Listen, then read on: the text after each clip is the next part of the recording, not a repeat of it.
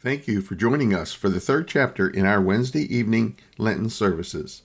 This mini-series will continue through Wednesday, April 1st. Today's message was presented on Wednesday evening, March 11th, 2020, by Pastor Danielle Casey, and is entitled, The Practice of Saying No. The readings for this message can be read from the books of Matthew, chapter 11, verses 28 to 30, Exodus 20, verses 8 to 11, and Deuteronomy chapter 5, verses 12 to 15. Please listen now as we join Pastor Danielle for the message. To rest in Hebrew is Shabbat, from which we get our English word Sabbath. And in the Jewish faith, on the sundown that begins the Sabbath day, the matriarch of a household lights 2 candles. She lights the one as a reminder of the command to rest that is given in the creation story in Genesis, and she lights another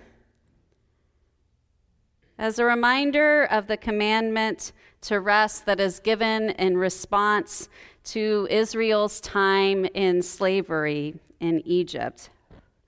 And they often even bring the light of the Sabbath rest to their eyes. And in this way, each week on one day, Jews all around the world still say no to other things so that they can turn and say yes to God. Just a few weeks ago, coincidentally or serendipitously, my mom was telling about the first time she remembers me telling her no as a child. As it turns out, it was a beautiful Sunday morning, and she decided that she was going to get me up and dressed, and we were going to go to church across the way here in Austin at Gethsemane Lutheran. And she was picking out my clothes, and she said, "Let's put on this dress." And out of nowhere, her sweet, innocent Danielle abruptly responded, "No." She was so flabbergasted at this being the first time I said no that she really didn't know what to do. And her annoyance increased, I'm sure, as I found this newfound independence and became very practiced at saying no to anything and everything. But as an adult, I found that saying no is just not in my vocabulary the way it was during those terrible 2 years. And I'm pretty sure I'm not alone in this as I look around the room. Yes seems to be the word of the day for all of us, every day probably. It's a powerful little word when you think about it, and it's an important one. But if we're not careful, if we do not balance out our yeses and nos, we might find ourselves very quickly at the end of our proverbial ropes, physically, emotionally, spiritually even. And so it's from that perspective that Barbara Brown Taylor advocates for the practice of saying no. She actually elevates it and draws attention to it through Sabbath. She calls it a spiritual practice. But I would say for most of us, it is also a spiritual discipline. A discipline. Because in our can-do culture today, saying no takes a lot of strength. It takes stamina, and it takes self-determination. Just think for a minute how many times you've asked someone, "How are you?" And instead of great or okay or wonderful, they say, busy. We are busy. We are busy in many ways, and that is, I think, how our culture has taught us to measure our self-worth, by just how busy we are. The busiest person is the most important person. And you can see this in common phrases that we throw around. Play hard, work hard, multitasking, overachiever. And so we go on saying yes to anything and everything thrown our way. Yes, I'll chair that committee. Yes, I'll sign up for one more extracurricular activity. Yes, please add me to your mailing list so I can have more emails in my inbox. In the face of all these cultural cues and our own human need to be wanted, saying no takes discipline. And I would say it takes practice. No, I want to stay home and do nothing tonight. Or, no, I have enough work right now. I don't need to take that AP class, even if it does mean I will get into UT. Or, no, I don't want a promotion, even if it means more money. All those things sound slightly crazy to us, right?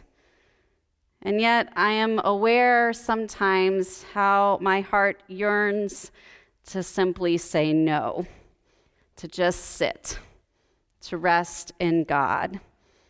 How long I yearn for that rest Jesus offers.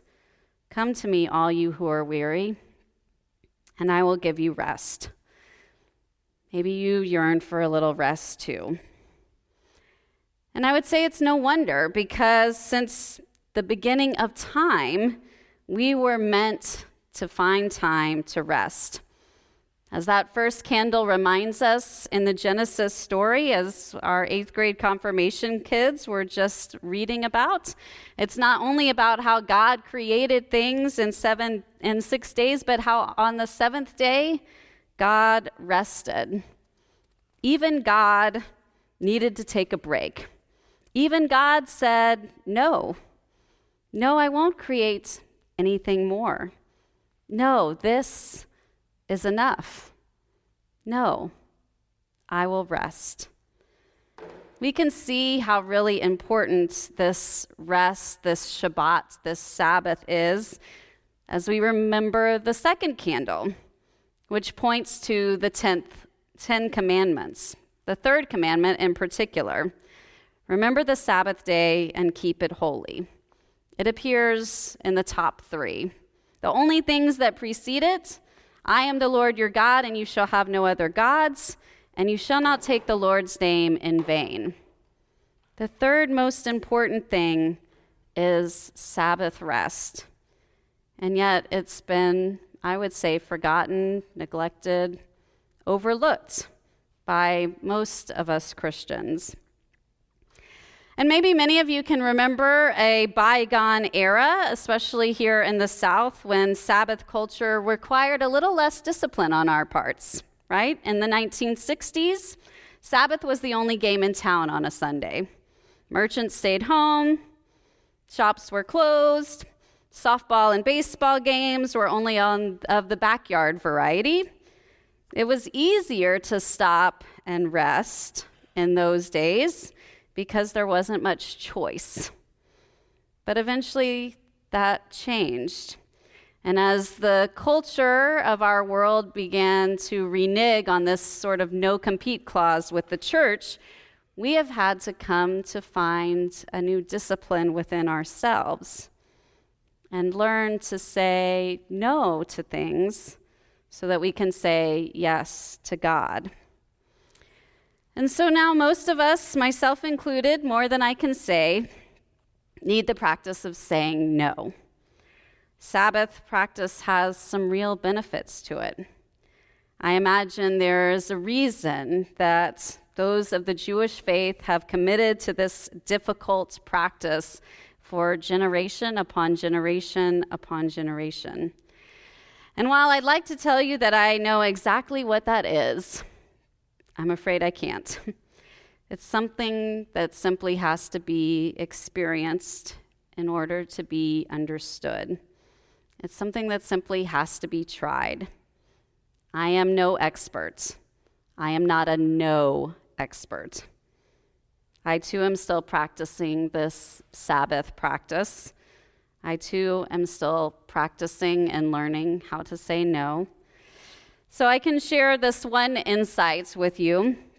about the Sabbath practice. It comes from a Jewish author who writes a lot for the New York Times. And she says that the preeminent purpose of Sabbath is to remind us of the imitatio Dei, Latin for imitating God. She says, we rest in order to honor the divine that is in us, to remind us that there is more to us than just what we can do during the week. So perhaps the best thing, and yet simultaneously the hardest thing about the Sabbath, is that it forces us to rest in God's grace, to trust that whose we are, rather than continuing to believe this myth of what we do or what we have is the most important thing. So I invite you into the practice of Sabbath, to practice saying no, and to test the premise that you are in fact worth more than you can do or produce. That even if you've spent a whole day being a good for nothing, you would still be good enough for God. And that is more than enough. So tonight, our practice is going to be spending a little time resting in God.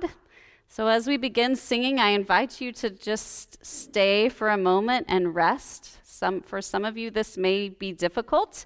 For some of you, it may be the only moment of rest you get all week, so enjoy it.